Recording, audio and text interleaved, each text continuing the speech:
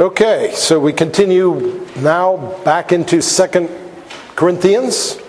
We're at the end of chapter 5 today, so next week we will begin chapter 6. We have one verse to focus on today, verse 21 of chapter 5, 2 Corinthians. We often hear expressions like, believe in Jesus and you will be saved, or come to Jesus and you will be forgiven. And these statements are certainly true. They state the reality of salvation and they state the source of salvation, but they don't explain salvation. They don't tell us how Jesus saves sinners. In verse 21, Paul gives us an explanation of how it is that Christ reconciles sinners to God. 2 Corinthians 5:21. For our sake he made him to be sin who knew no sin, so that in him we might become the righteousness of God. Let me repeat it. For our sake he made him to be sin who knew no sin, so that in him we might become the righteousness of God. So we're going to cover 3 points this morning. Firstly, we're going to talk about how Jesus knew no sin. And then second of all, we're going to talk about how he was made sin for our sake. He was made sin for our sake. And thirdly, he was made sin so that we might become the righteousness of God in him.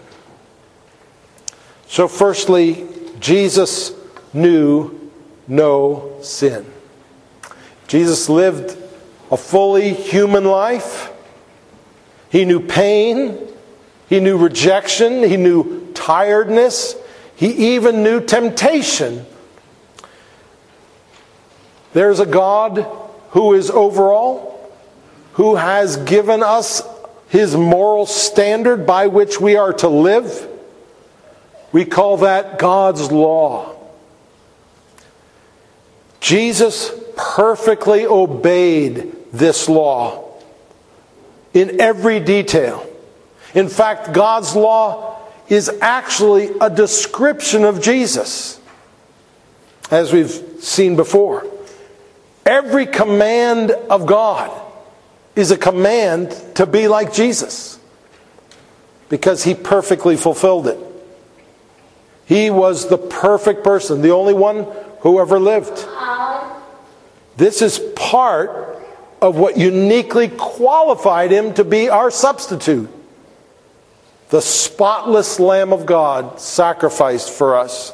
If he hadn't been sinless, his death would have been God's punishment for his sin. It is only because he was sinless that his death can count for us. In other words, his death was not enough. His sinless life was also necessary for our salvation. So Jesus knew no sin.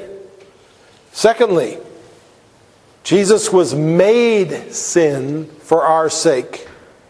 Jesus was made sin for our sake. The one who knew no sin was made sin for our sakes. He was counted as our sin and then punished for our sin. He never actually sinned, not even once. But he owned our sin. He took on our sin. He was punished as though he had committed all the sins of his people. When God directed his vengeance against his only begotten Son on the cross, it is because he viewed Christ as our sin. How could the good and loving and just God forsake his own sinless Son? It was only because at that moment of supreme justice and mercy, God looked at Jesus, and what did he see? He saw the sum total of all of our sin.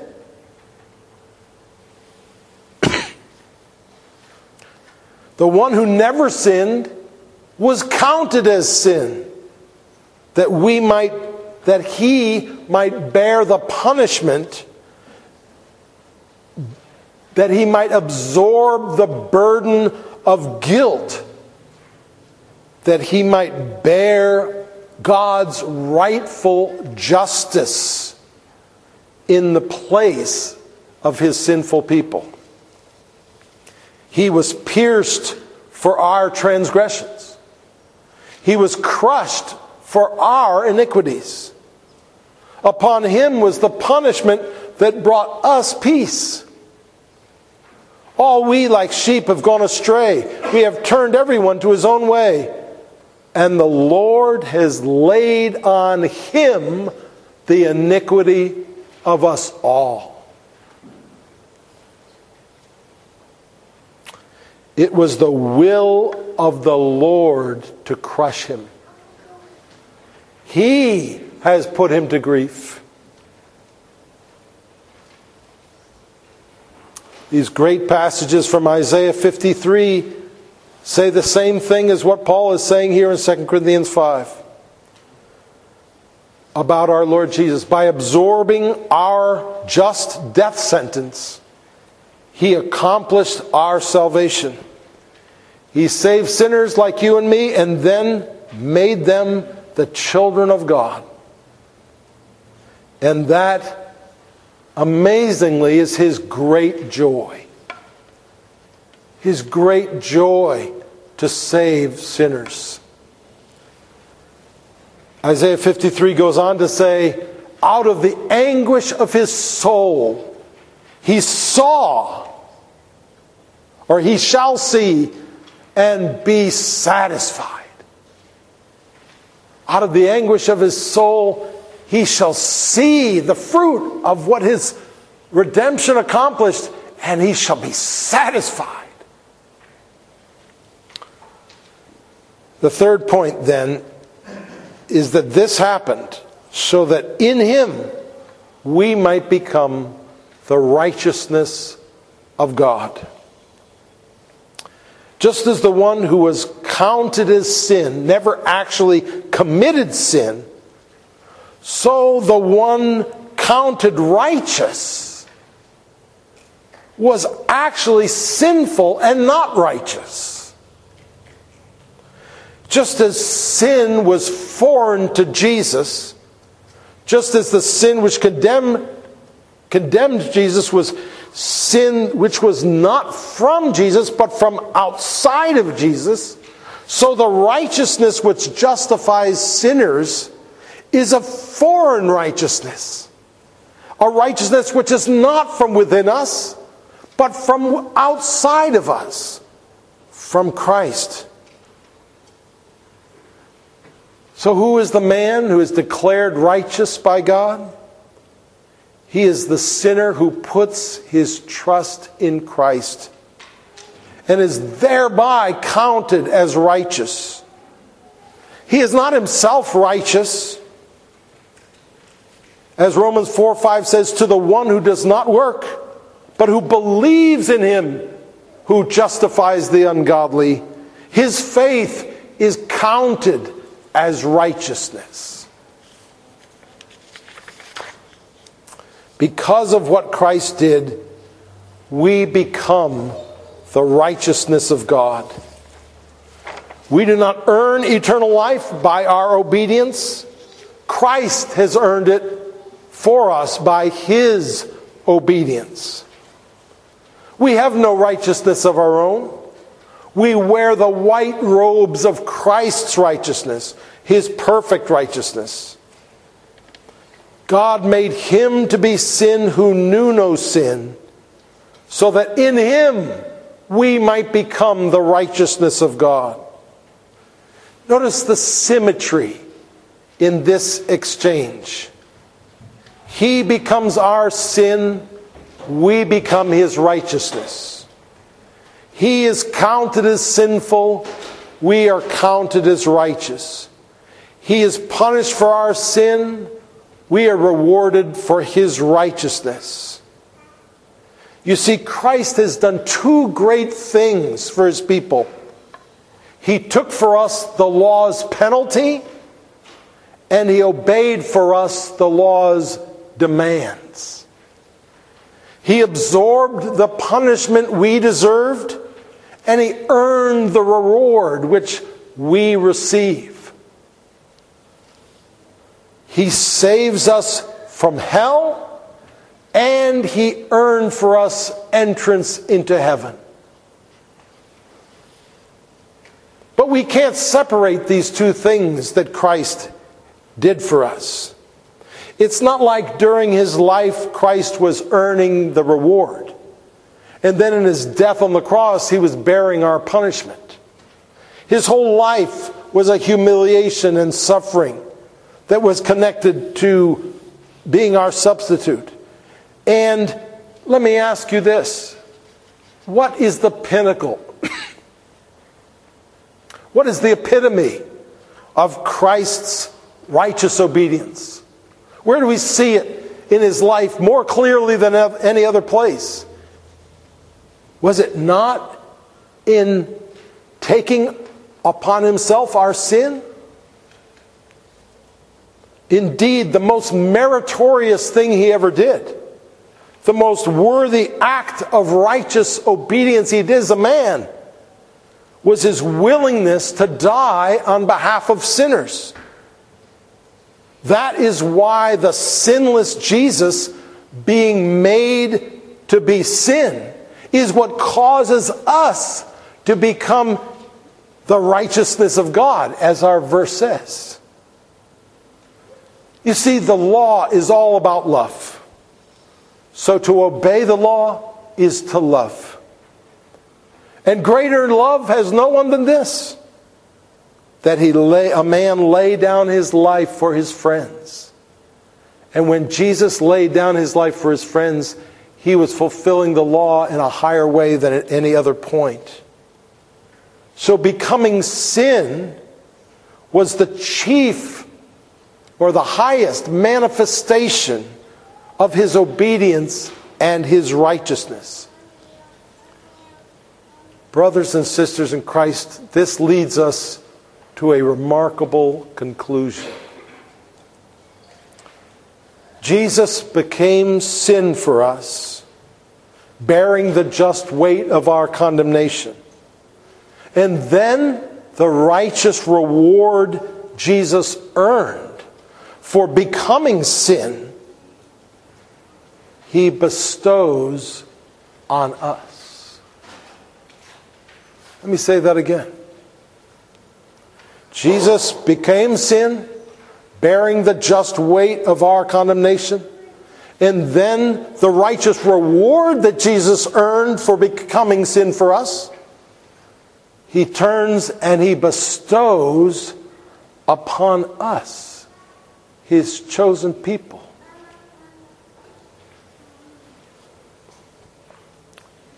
This is mind-boggling. We get the benefit of his sacrifice, which is amazing itself. And, we think and talk about that all the time. But we also get the reward for his sacrifice. We are co-heirs with Christ. So what he inherited, what he received, what he earned, what he was rewarded with, he welcomes us as partakers of that rich reward. This is what it means, because we became the righteousness of God in him. Now there are two significant prepositional phrases in this verse that I want to point out before we end. The first one is at the beginning. for our sake. For our sake, he made him to be sin who knew no sin, so that in him we might become the righteousness of God. Who is this for? It is for our sake that he made him to be sin. He did this all for our sake. And the second prepositional phrase is at near the end. In him. So that in him we might become the righteousness of God. We become the righteousness of God in Jesus. There is no salvation in ourselves. There is no hope in ourselves. There is no righteousness in ourselves. Our righteousness is not our own, but Christ's. We are counted worthy before God only as a result of Christ's righteousness counted for us.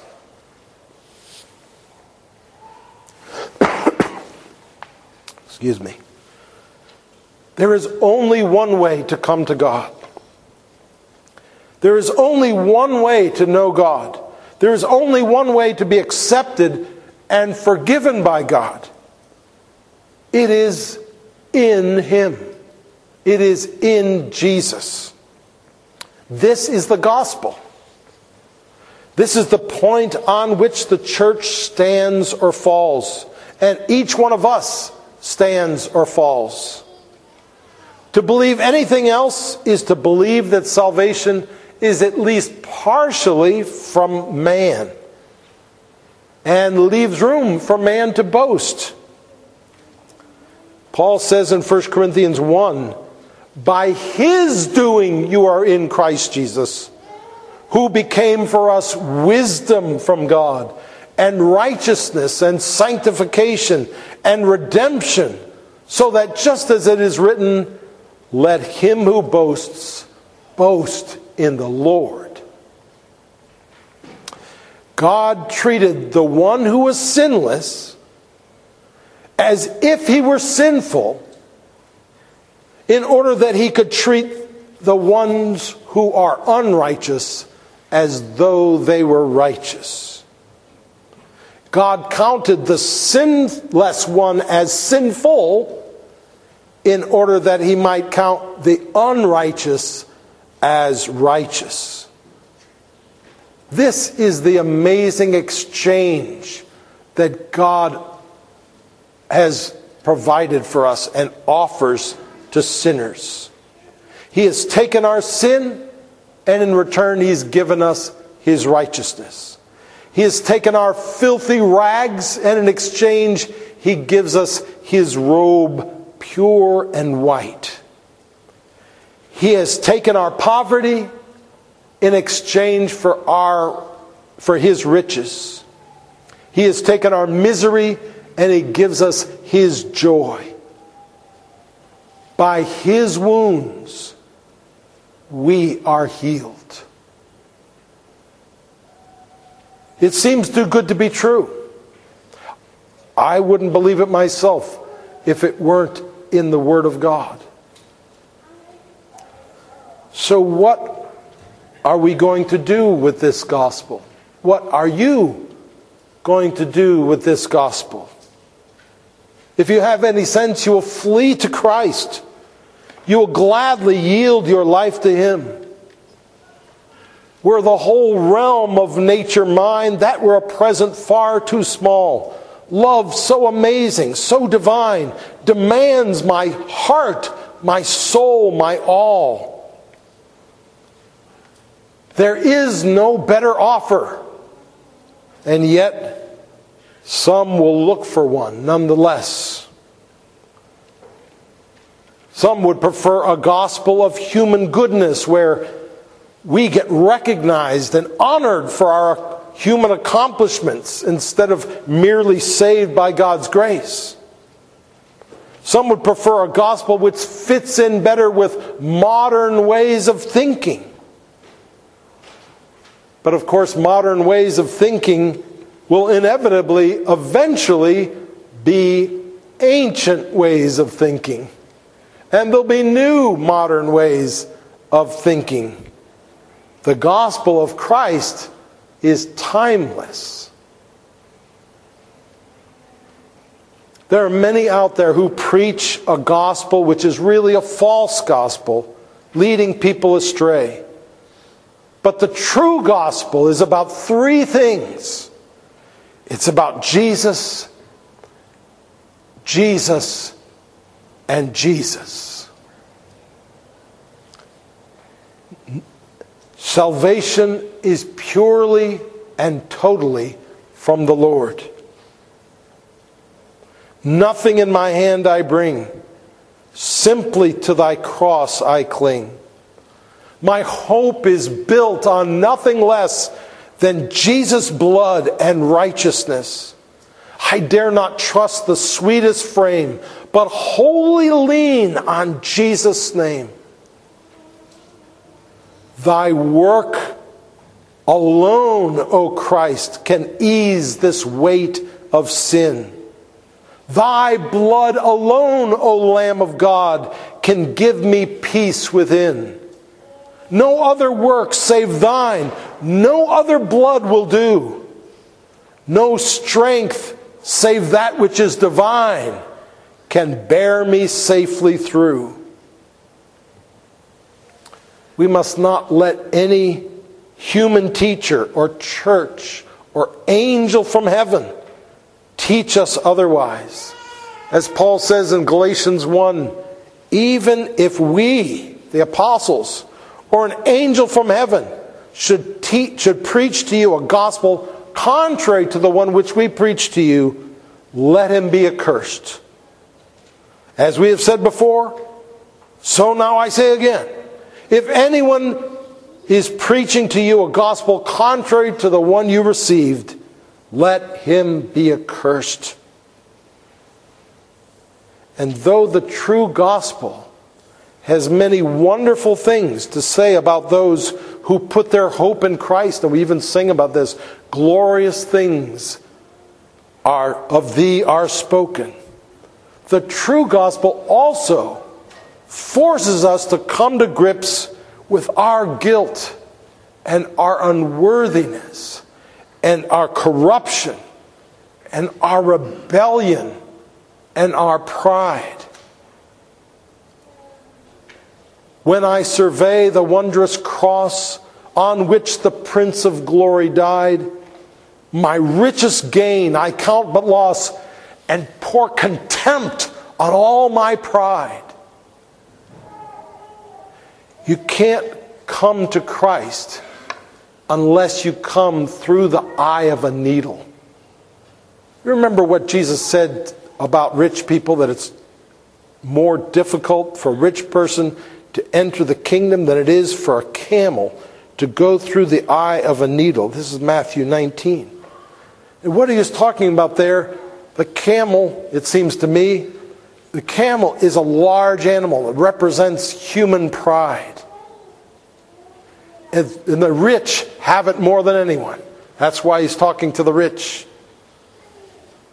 And for them to become humble enough to come to Christ to receive his grace would be like a camel going through the eye of a needle.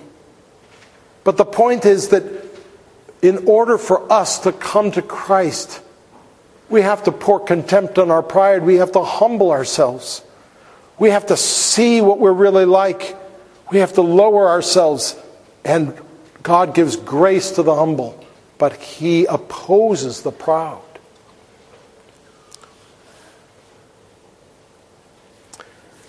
Another verse of another hymn says this: Ye who think of sin but lightly, nor suppose the evil great, here may view its nature rightly, here its guilt may estimate. Mark the sacrifice appointed, see who bears the awful load.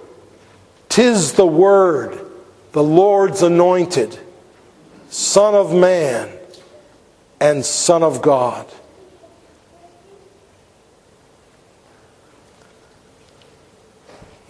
Brothers and sisters, it has been our privilege this morning in this verse to reflect upon the beauty and the glory of what Christ has done for us. But to leave it there as interesting information or something to perhaps resolve our curiosity would be a grave violation of the very message of Christ. For the message itself calls sinners to humble themselves and come to Christ in faith, to throw aside the world's chains that hold us back and that lure us away and that make us want to prove ourselves, and to come to Him who alone is the source of salvation.